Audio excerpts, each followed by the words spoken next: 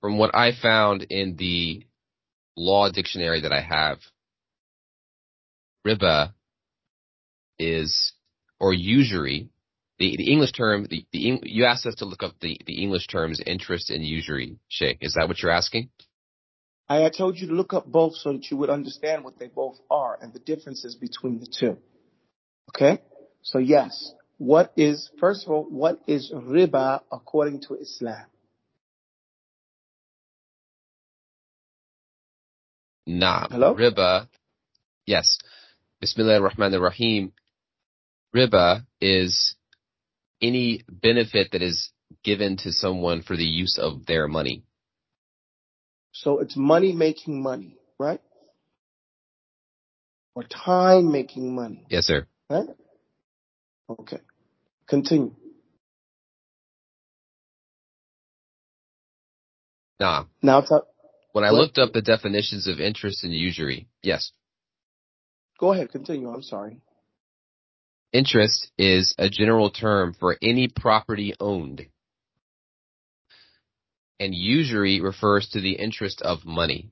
So usury is a benefit given for the use of money. Give me an example. For example, the bank loans you $1,000 on the condition that when you pay back the money, you pay back $1,010. That's usury. Why? Aren't they doing you a service?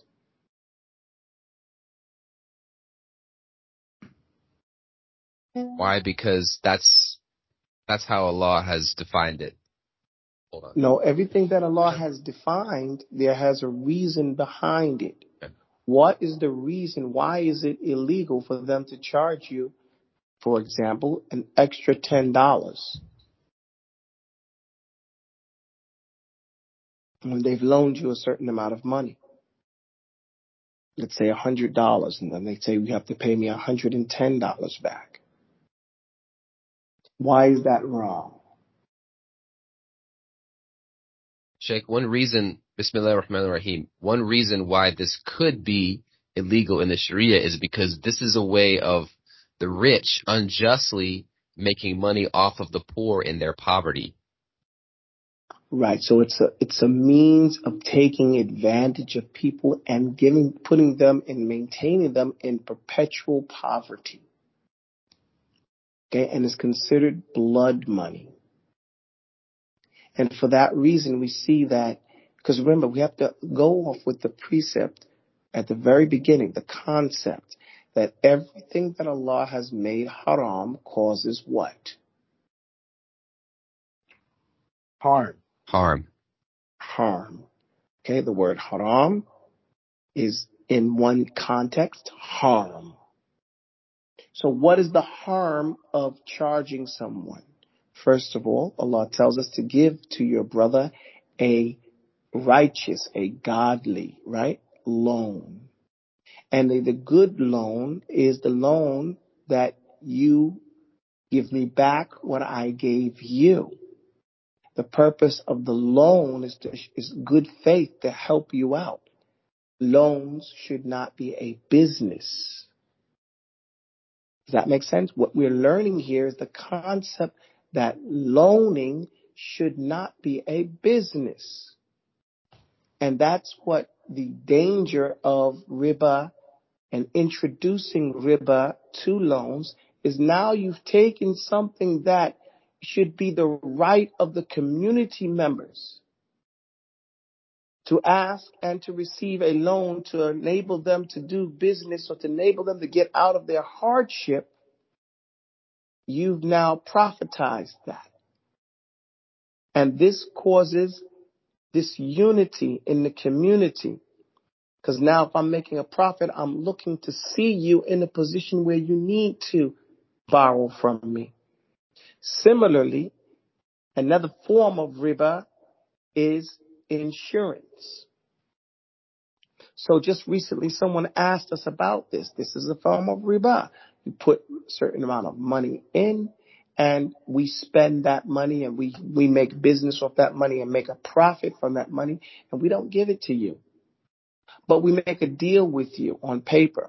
If your loved one dies, you won't take a loss. Don't even count it as if you will profit on the death of your loved one. Let's say it's life insurance. So if you say, look, I'll give you $1 million if your loved one gets hit by a car, if your loved one gets sick, if your loved one, you know, dies, slips on the floor and dies, then the mind automatically starts to calculate benefits and losses, and the person may start to hope, hey, that's a good deal. I would get $1 million if he dies. No loss. I don't miss him. There's no loss. Whereas if you have your life wealth tied to this individual, then you're making dua for his health. You're making dua for his longevity. You're making dua for his success in the dunya. You see how we've changed it around by profiting from it? Yeah, Sheikh. Okay, so this is what the harm is. And also, again, once you do this, you now have pushed the poor, the one who normally is in need of a loan, he cannot get from out under the loan. Because now, by percentages, you're constantly charging him more than what he paid. And it's for this reason Allah gives us the example of what happens to the person who forces riba on other people. What's the punishment in the grave? He describes it in a way to make you understand the crime itself. What's the punishment? Does anybody know?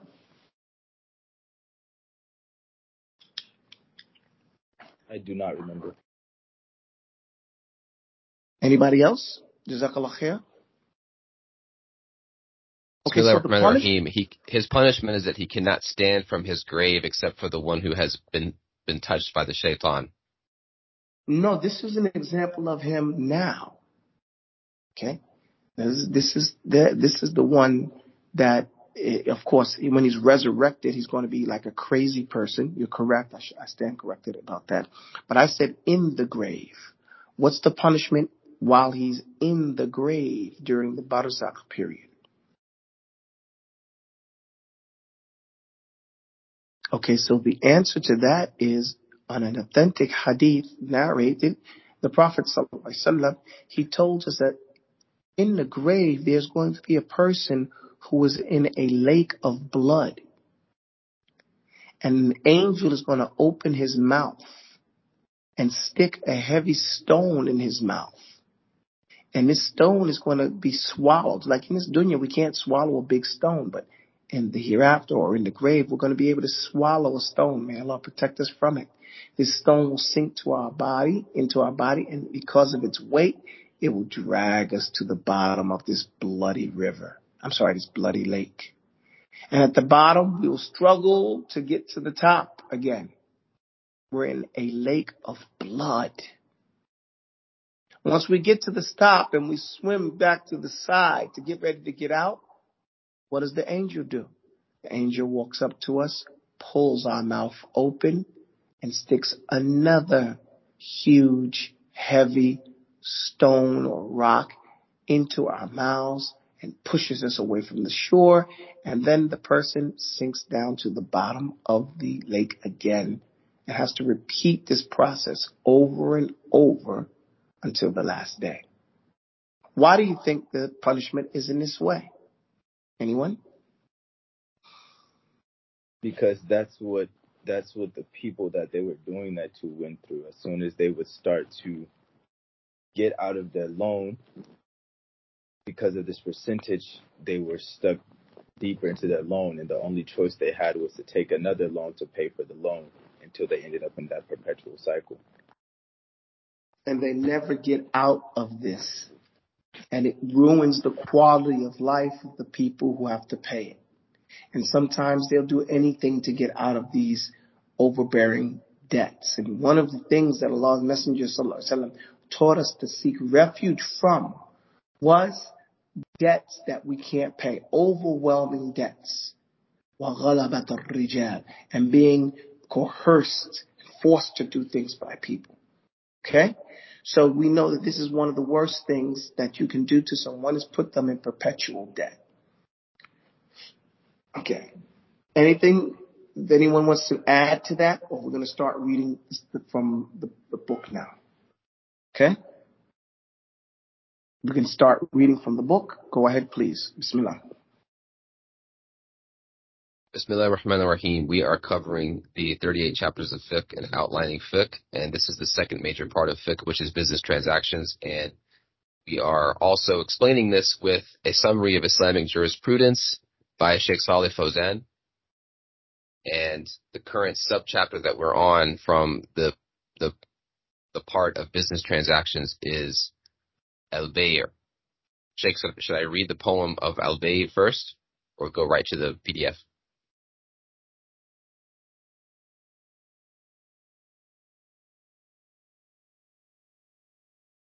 Yes, Are you there? yes, you should read the poem Okay. and then read the chapter, the portion on bay. No, go ahead. Read the poem and then read the section on riba. Bismillah. Okay. Bismillah ar-Rahman ar-Rahim. Al-bay' means to buy and sell, and business transactions have rules as well. 10 specifics are defined, conditions we must bear in mind, options, interest, roots, and fruit, because bad transactions don't compute. Advance payments we pawn and make, collateral debt with loans we take, our word, our bond we're bound to keep, a debt transfer when ends don't meet, patent, copy, residual rights, all help merchants sleep at night. And in that, this is the subtopic of interest, or riba. So we begin. Bismillah. The chapter 6 of riba. The Sheikh begins, verily the issue of riba is one of the most serious matters that should be tackled. In this regard, all of the heavenly revelations that have prohibited dealing in it. And Allah warns those dealing in it with the severest threat. Okay, Allah exalted be He says, before you go on, I want to make a point here. When he says in this regard, all of the heavenly revelations have prohibited dealing in it, he's referring to all the previous scriptures. Okay? So we're talking about the Torah, the Injil, and all the other books, Suhuf Ibrahim wa Musa, all these mentioned this. So this is important because one of the things that we can note is that if it is from the first of the revelations to the last of the revelations, the severity of the crime, even if we can't see it, and those actions that Allah's messenger has, or Allah has informed us, is from the earliest religion to the last of the forms of Islam, because each nation had a distinct practice of Islam. But in some cases, there were things that all of us did in each one of those phases and each one of those nations. Like the Prophet ﷺ, he told us in a famous hadith, one of the things that has come from the first of the revelations to the last of the revelations is that when you stand in the salah, you put your right hand over your left hand.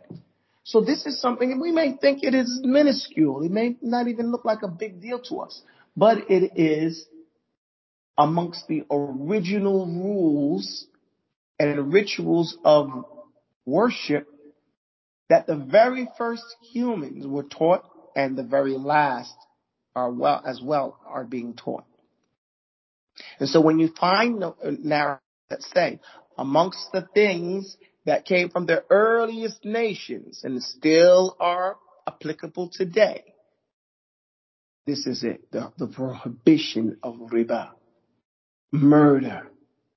These are earliest revelations that are still applicable today. So let's take it serious. That's the point. The point is to take it serious. And I say that because a lot of people, Muslims I'm referring to, we do not understand the severity of the criminality of riba.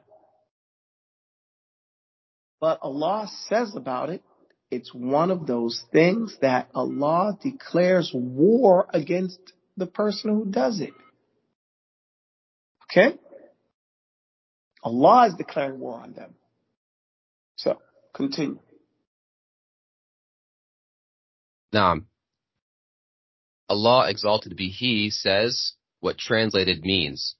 Those who consume interest cannot stand on the day of resurrection except as one stands who is being beaten by Satan into insanity.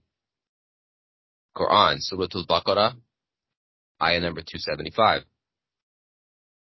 In this verse, Allah decrees for the person who deals in riba and accepts its interest that he cannot stand from his grave except as one stands who is being beaten by Satan into insanity. This means that the usurer only stands from his grave like the epileptic when being at the time of paroxysm of epilepsy.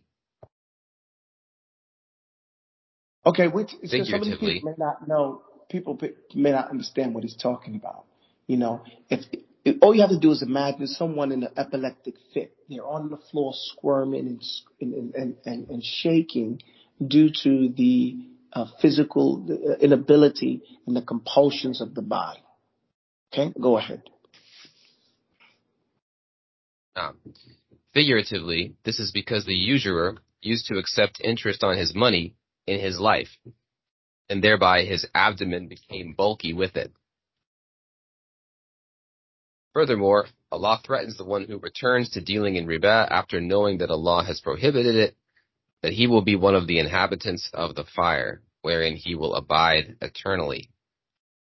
Allah exalted be He says what translated means, but whoever returns to dealing in whoever returns to dealing in interest or usury, those are the companions of the fire. They will abide eternally therein. Okay, Quran, so in this Surah case, Al-Baqarah, I'm sorry, go ahead, complete. ayah number 275. Okay, so Surah Al-Baqarah, ayah 275. Here, I like to, when I see these ayat like this, I like to say, instead of he says, I like to be more clear and say he threatens us. Okay? Because when we say it this way, he threatens us, or if he says, we might miss the subtlety that this is a threat. And so, if you've been threatened by someone and you still do it, that is a sign of I am not afraid of you. Isn't that correct, guys? When you say, okay, someone threatens you or you threaten someone else and they still do it, Um, it seems like that's worse, isn't it? Yes, sir. no. Yes. Okay, go ahead. Continue. Allah exalted be He also threatens us. What may mean? Allah destroys interest and gives interest for charities. Quran, Surah Al-Baqarah, ayah number 276. Allah destroys interest and gives increase. But this is a bad translation. Yamhaqullahu riba wa yurbi sadaqah. I guess charity is the word for sadaqah. I'm so used to hearing it as sadaqah. I'm not accustomed to hearing it as charities. No, that's good. It's a good translation. So, but the word increase, instead of increase, the word is profit. Yamhaqullahu riba, meaning Allah not only destroys with riba, but causes also riba to destroy things. However, yurbis sadaqah brings profit. So it's like it's showing that what you're looking for, what the person is looking for when they're doing interest on riba, they're looking for profit. But Allah's saying, no, there's no profit in riba. There's only destruction. It's only corruption. It'll corrupt everything. It'll corrupt society. If you want to read an interesting article on or subject matter study on riba, read up on how riba destroyed the Mongolian Empire of Genghis Khan and Kublai Khan. This huge, massive empire. Amongst the things that destroyed it was riba. When they started taking money loans and profit on money loans. And it shows how they destroyed the society in that way. Another one would be, I would say in Germany, but people might be biased against That is an example. So read the one about the Mongols. You can easily find it online by subject search. So he's telling us here a rule. Here, this is not a threat. This is a reality. Some words, some statements in the Quran are reality statements. No matter what you understand or do, no matter what it is, this is the reality. The reality is that riba will destroy and cause corruption, and profit will be gained by giving sadaqah. Okay? And the fact that Allah does not like sinning disbelievers. This is the facts of life. Continue. Surah Al-Baqarah, ayah 276. Thus. Naam. This verse means that. Wait, did we read the above paragraph? I don't think we read the above paragraph. No, This start verse again. means that. No. Okay. Okay, yes, I skipped that part. No, this ayah. Go ahead. I'm sorry. I went down. Go ahead. This ayah. This ayah. Yes, this ayah means that Allah wipes out the blessing of money that is mingled with the interest gained from dealing in riba. Despite the fact that the usurer may become richer and richer, Allah will wipe off the blessing of his money and there will be no good in it. Rather, this money will result in bad consequences upon its owner. He will be weary in this life, punished in the hereafter, and it will be of no avail for him. In addition, Allah describes the usurer as a sinning disbeliever. Allah, exalted be He, says, what may mean. Allah destroys interest and gives profit for charities. And Allah does not like every sinning disbeliever. Quran, Surah Al-Baqarah, Ayah 276. Thus Allah tells us that He does not like those dealing in riba. Accordingly, deprivation of the divine love means being hated and detested by Allah. Therefore, Allah, exalted be He, calls the one dealing in riba a disbeliever. The word disbeliever may be interpreted according to two meanings. As for the first one, it refers to the person who is exceedingly ungrateful to the favors of Allah. Yet his disbelief does not mean that he is no longer a Muslim. In other words, the usurer shows ungratefulness to the divine favors, but still believes in Allah. This is due to the fact that this person does not show mercy toward the disabled, help the poor, nor grant a respite to the insolvent person, until the latter's circumstances allow him to pay, to settle his due debt. With regard to the second meaning, the word disbeliever may refer to the actual disbeliever who is no longer a Muslim. This is when such a person deals in riba, deeming it lawful. Hence Allah, exalted be He, describes such a person in this ayah as a sinning disbeliever, since he is immersed in committing sins and wholly engulfed in enjoying the material benefits illegally acquired from riba, and at the same time causes harm to others. Okay, let me Furthermore, stop. Allah, yes. 1 second, please. All right, so we're talking about disbelief, but the word is kafir, okay? Which is kufr, disbelief, the one who is doing the act of kufr. Amongst the things you can understand from the definition that is explained here is that there's two types of kufr. Kufr akbar, or the greater kufr, and kufr asghar, the lesser kufr. Lesser kufr is considered ingratitude. Ingratitude of the ni'mah, the blessings that Allah has. And one of the descriptions of the ungrateful one is that of a cow. And that's because a cow keeps his head down, facing the dunya, and is only concerned with filling his gut. Right? Eats and continues to eat, fills one gut, then fills his second gut, then vomits what's in one gut and starts chewing it again. He doesn't look up and say, what a nice day it is today. Oh, my nice. Oh, look at the sunset. Oh, look at the mountain over here. Look what a nice house. No. His whole focus is on filling his gut.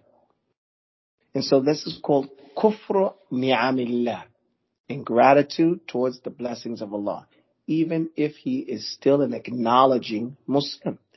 An acknowledging Muslim is someone who believes in Allah and believes in the resurrection, right? And this person just doesn't appreciate all that Allah is doing for him. So this is kufr ni'amillah. The second type of kufr that is referred to here is kufrul akbar, where the person is doing the greater kufr, and that is to disbelieve in Allah in itself, to disbelieve in Islam as the only way that we have to live, disbelieve in the resurrection, or that one is going to be held accountable. Because we have the people of the book who also believe in resurrection, but they don't believe that they will be held account to Allah for not accepting Islam. So this is kufr akbar and kufr asghar. Okay?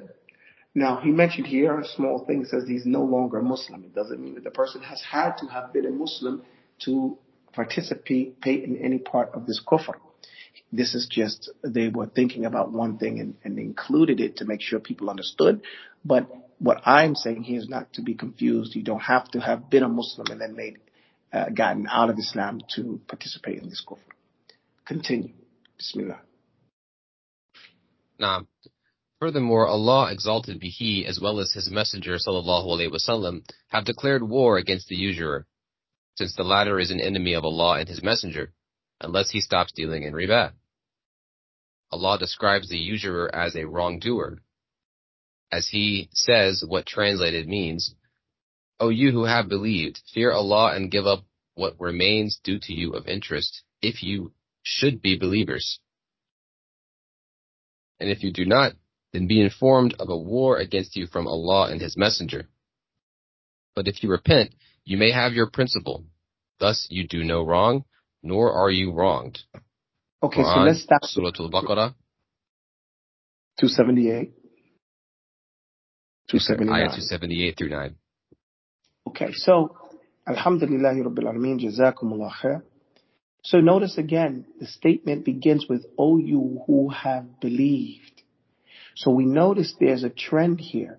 Allah is showing us that riba and participating in it is an issue of Iman. Okay? First, he calls the ones who are engulfed in it, and we see that the engulfment is also shown in the punishment, that they're drowned and totally surrounded by it.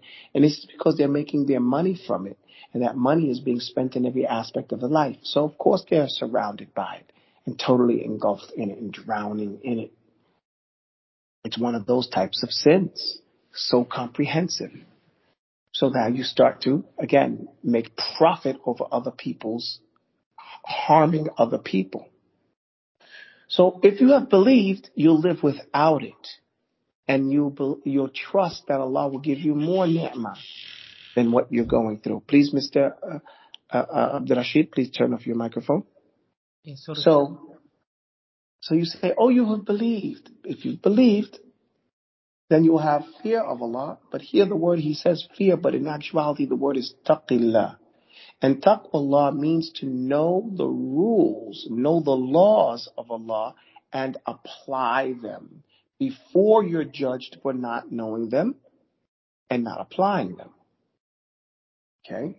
For being criminally negligent of knowing them and for being criminal in not applying them properly. So, ittaqillah, and give up what remains to you of riba. So if you were getting riba, so a lot of us who were raised in the West, we didn't know about riba, so we had our monies in the bank, and the bank was giving us a small percentage of riba. So we're supposed to give it up. We're not supposed to request it. Okay? Give up. What do you do with it then? In a practical sense, ulama are at odds what to do when the bank gives you riba, especially since there are very few banks that are not collecting your money and spending it and making business of it and not giving you any profit from it. So this is a very complicated issue, and that's why people are engulfed in it. because the person who puts his money in the bank and then that bank takes his money and does a business deal and makes profit from it, that person is due a percentage of that wealth, the profit. And the percentage he's due is based on how much money he had in that bank. The problem with this is the bank does not show any transparency of what it is buying and whose money exactly they took and used in it. Because the bank may have, let's say, $1 million in from just the people in that particular bank that they took their money from and they're holding it for them. But they may, as a corporation, take money from 3 different banks and do a business deal in that particular region or somewhere else and make money for themselves and not give any of that money profit to the people they got the money from. And this is illegal in Islam. Okay? But they presented like we're doing you a favor and we're giving you a gift by returning to them a small percentage of the riba. What should the person do in this case? Some ulama have said that he should take the money and give it as sadaqah. Whatever he gets, because it shows you on your paperwork how much interest you got, he should take that money and give it as sadaqah. Others say, no, he shouldn't touch it, should leave it in the bank and only take out his principal, what he initially put in the bank, and he should keep check of that. Others say that he can take that money as a partial payment of what he's owed and make dua to Allah that they give him the rest that he is owed Yawm al-Qiyamah, since they used his money to do business and they're keeping it from him, holding him out, not treating him fairly. And so he can use that money. So there's, really, are you doing riba or are you not doing riba? It falls back on your intention. What are you intending to do and what you have the ability to do? Because Allah's Messenger sallallahu alaihi wasallam said that my ummah is forgiven for everything that they are muttarrun ilay, forced, coerced in, having no choice in the matter.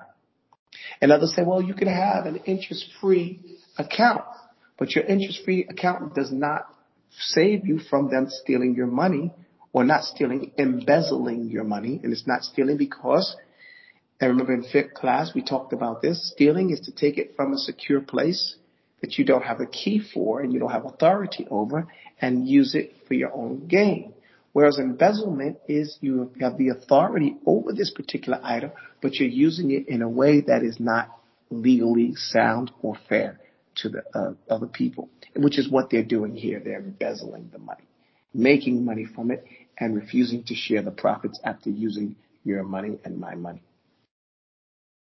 So for that reason, the person is owed as well. To me, this makes it a very, very confusing, a very complicated issue because it's so mixed up. The thing that we have to, again, keep clear is our intention. May Allah provide us with a real Muslim bank that we can use in order to do business and to handle the affairs of our lives. Ameen. So then the next word he says, if you are actually believers, then practice this. Don't just say it. Okay? If you should be believers. In kuntum mu'minin. And if you don't do it, then be on alert. Be informed. Don't say you did not know. And this is another beautiful point in the Quran that we can take and use as a principle. Every time Allah is going to punish us in the hereafter, He tells us, subhanahu wa ta'ala. He tells us what is a crime, what the crime is, and that you will be punished if you do this. And He promises. So there are some things that we as an ummah have made illegal for ourselves, but you don't find this warning anywhere. We've assumed it. No. What is forbidden has a written, clearly written example and order and threat. Everything that is illegal has been clearly laid out for us. Everything that is obligatory, fard, wajib, has been clearly and unequivocally explained to us what we have to do. And everything else, you're free. You're free to do or not to do. And you have an excuse if you're confused about it. And it goes back to what you understood and what your intention was. Here, Allah informs us that He's going to go to war with whoever does riba. Okay? Him and his messenger. Then He tells us, if you're still living with this, but you repent, you can keep your money, your principal. Then He says, you haven't done any dhulm. You haven't been wronged, so you won't be wronged. Okay? لا تظلمون ولا تظلمون. Okay, so a dhulm is different than the word wrong. Wrong is real weak when it comes to dhulm. Dhulm is the opposite of justice. Okay? Al-adl. So you've done no injustice. So no injustice will be done to you. A zalim is a criminal, a type of criminal, an extremist. That's what a zalim is. He exceeds the limits of humanity. So this language is very strong. Continue. Now, in addition to all these prohibitive Quranic ayat that deter dealing in riba and accepting interest, many other prohibitive hadiths are stated in the Prophet's sunnah tradition. That is, the Prophet ﷺ has regarded riba as one of the great destructive sins. He ﷺ has also cursed the one who accepts riba, the one who pays it, the one who records it, and the two witnesses to it. Moreover, Okay, the Prophet ﷺ. Let's stop here.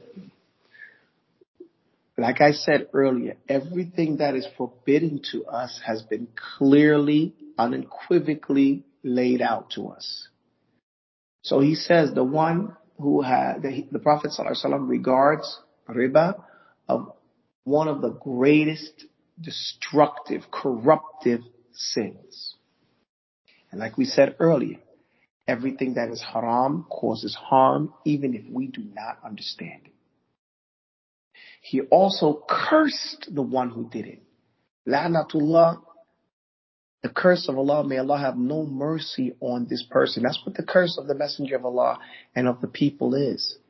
To you be far away from the mercy of Allah. May Allah not allow that for ourselves and make us close to the mercy of Allah. Not just the one who accepts it, but the one who pays it. Of course, this is paying it of free will. Go back to that word again, free will. Not the person who is forced to. The one who records it. Even the one who records it. Why? Because he is perpetuating it. And the two witnesses to it. Whoever takes part in the destruction of society, because that's what riba is doing. It is destroying the society. So everyone who's taking part in it is part of that genocide, part of that destruction. And this teaches us a lesson for other matters as well.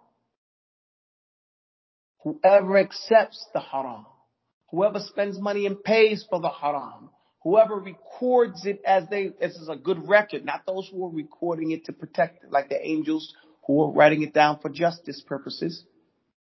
And anybody who not volunteers, but dares to bear witness to it and witness it like it's cool. All of these people are helping to defy the laws of Allah and to violate them, in fact. And everyone is a co-conspirator to the crime. And all of them will receive a portion of punishment unless Allah forgives them. Okay?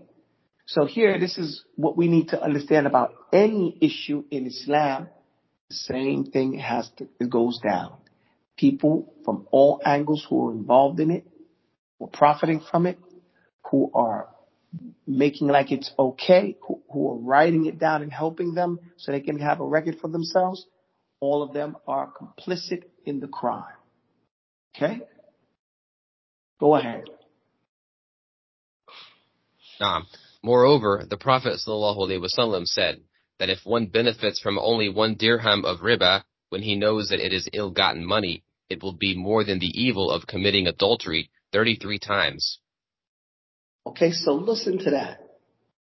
He says, and I'm going to read a little further.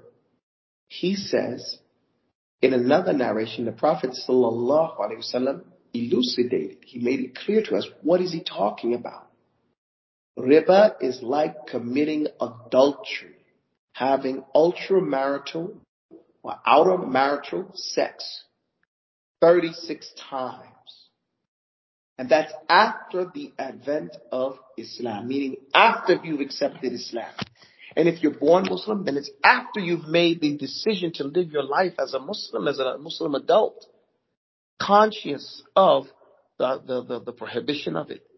Now, we just have to think about that for a minute. Think about it. Nowadays, many people aren't having sex with different people. But imagine someone making adultery with 36 different people. Because this is what is intended by 36 times. Not the same person. 36 different acts of adultery, of zina. Okay, and when he mentions adultery, we have to imagine the worst of it. 36 different people after Islam.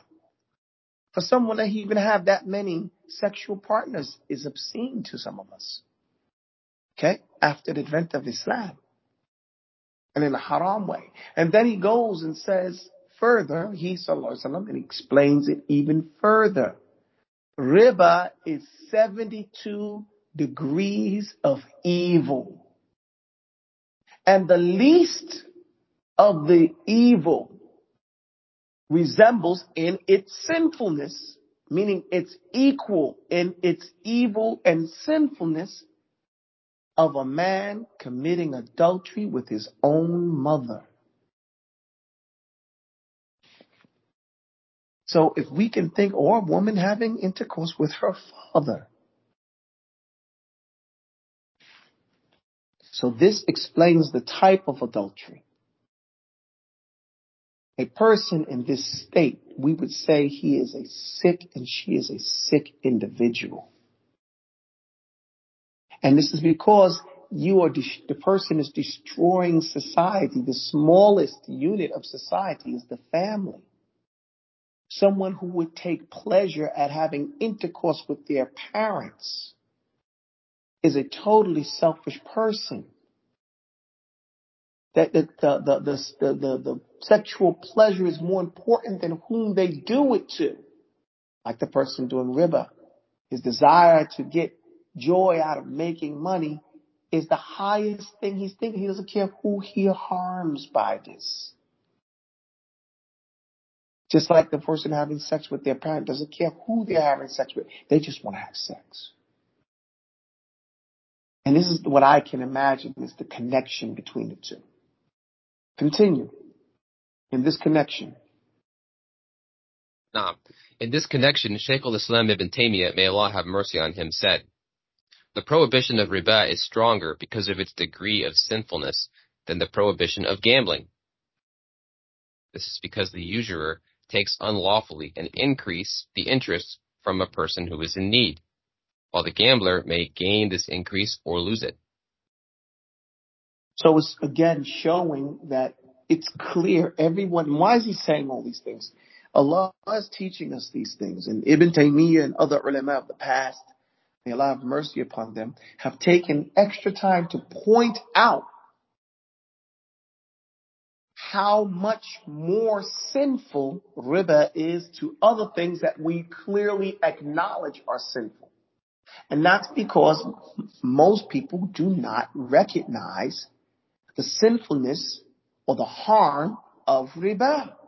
Well, if someone's stupid enough to pay it, right, then it's okay. No, it's not okay.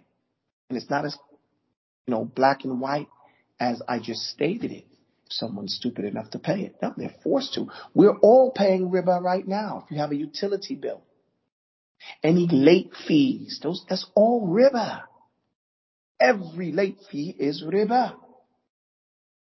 Why are you paying an extra fee? Because it's late. Okay? So, we're forced to in these situations. So Allah is teaching us, and His Messenger Sallallahu Alaihi Wasallam and the ulama that came, the inheritors of the Prophet, they're all teaching us this is worse than having sex 36 times, having sex with your parents. It's worse than that. It's worse than gambling. Why? Because the gambler, he's putting up his own money. He could win and he could lose. Whereas a person who's doing riba, is forced into riba, he doesn't want to pay the extra fee. He's getting nickel and dimed from his own money. And it's hurting his quality of life. Sometimes the bill with the riba is more than the actual bill. And he has to give up food and other things of his life just to pay it. And the pressures on his family. And all these things are destroying the quality of life. Then Ibn Taymiyyah demonstrated, go ahead please. Then Ibn Taymiyyah demonstrated that riba, beyond doubt, is injustice. This is because when dealing in riba, the rich person invests his power over the poor, the borrower. While in gambling, the poor may gain money from the rich, or both gamblers may be equal in poverty or richness. Then he added, as gambling involves taking money unjustly, Allah prohibits it. Yet the injustice and harm afflicted upon the needy person who has to borrow due to riba are not the case in gambling. Furthermore, it is known that doing injustice to those in need, as in the case of riba, is graver than doing injustice to others who are not in need. In addition to this, taking the interest accrued from riba transactions is one of the characteristics of the Jews, for which they have deserved eternal and continual curse. Allah, exalted be He, says, what may mean, for wrongdoing on the part of the Jews, we made unlawful for them certain good foods which had been lawful to them, and for their averting from the way of Allah many people, and for their taking of usury, while they had been forbidden from it, and their consuming of the people's wealth unjustly. And we have prepared for the disbelievers among them a painful punishment. Quran, Surah An-Nisa, Ayah 160 through 161. Notice again that He calls those who do this disbelievers. Okay? Because He has told them, look, you must obviously don't believe that you're going to go to war with Allah. You obviously are not believing because I've told you not to do this and you're still doing it. Listen to what He says here. For their dhulm min alladhina hadu. From the dhulm. That's the same word He used before. The oppression. Listen to that. Oppression. Not just wrongdoing. That's an easy way of saying it. On their part. Allah forbids certain things from them that had been lawful. And they're averting people, meaning blocking people from the way of Allah. And for their aklihimur riba. In the Arabic means they're eating riba. وَقَدَنُهُ عَنْهُ. And they had been prohibited from doing that. So what did they do? They played games. They don't charge each other riba, but they charge everyone who's a non-Jew riba. They say, yeah, we were prohibited from it, so we don't do it. But we do it to you. And we learned a principle that anything Allah has made haram, He has made haram the price for it. Right? So if it's haram, then you can't get paid for it either. Then He says, and they're consuming the people's wealth unjustly. And that's the produce of the riba, that they ate the people's wealth. Bidhulm. Okay?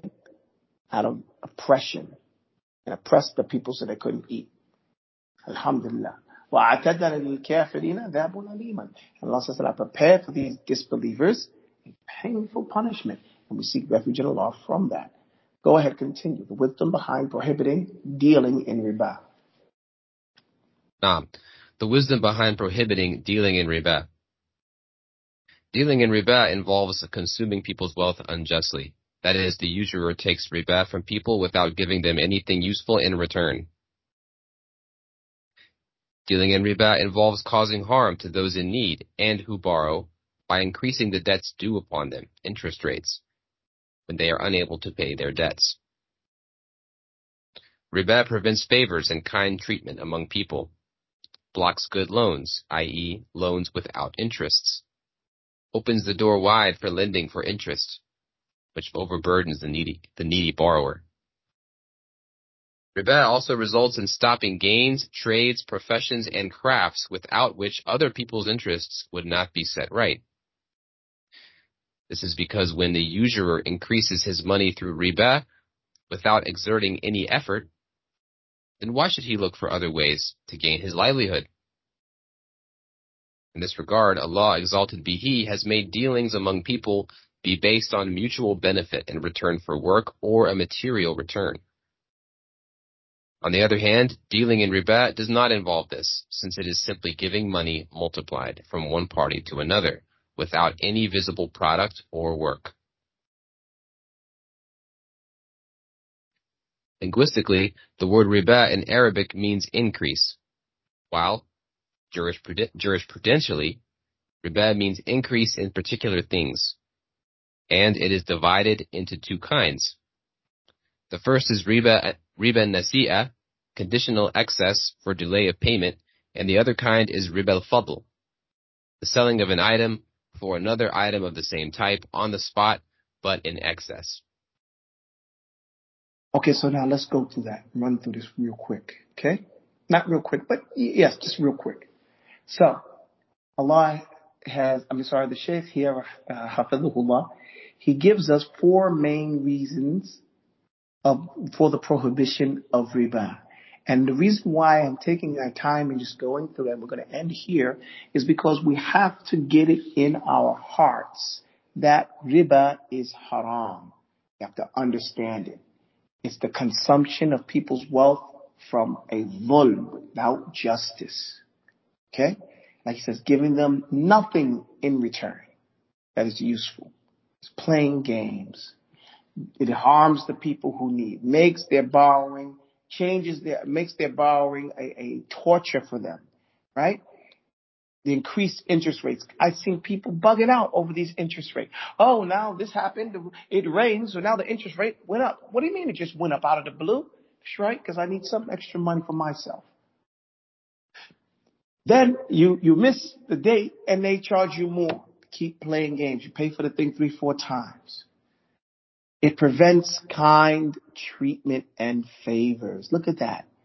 This is what we're talking about, the quality of life. Now, why should I loan you money when I can loan you money and get more money for me loaning you money? So it stops people from having shared humanity and concern for their fellow man. And now they look at the fellow man as just a customer, a possible profit.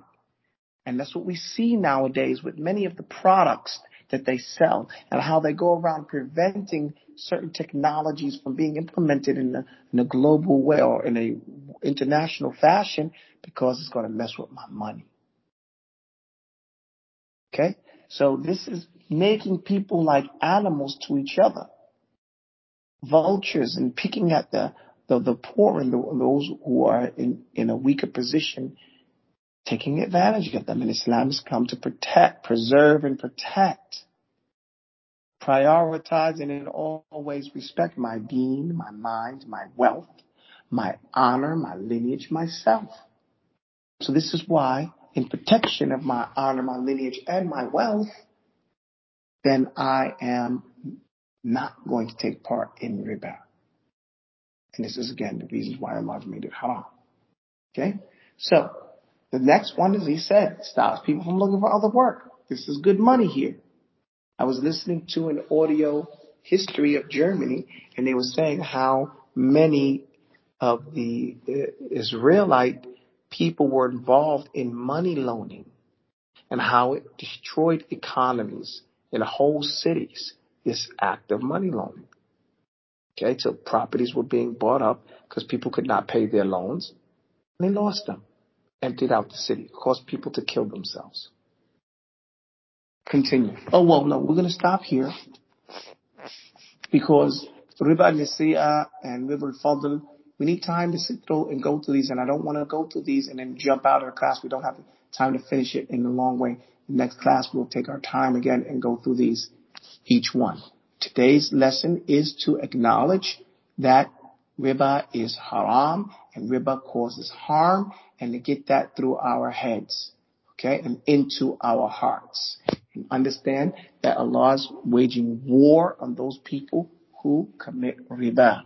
And we are all committing riba unwillingly when we pay our debts, and there's late fees and these things like that. So we should hate it in our hearts. We should hate the fact that we are forced to pay this riba, and we should do everything we can do in order to prevent it. Subhanakallahum. And if we can't, then we should make istighfar and make dua and tell Allah, complain to Allah that we don't want to do riba and we don't see a way out, and ask Allah to make a way out for us. Do I have any questions? Okay, with that said, Mr. Ayub, you make sure you get this tape to Tyler Boyd so he can do what he needs to do with it. Subhanaka, and again, Tyler Boyd, cut the ending off where it's necessary.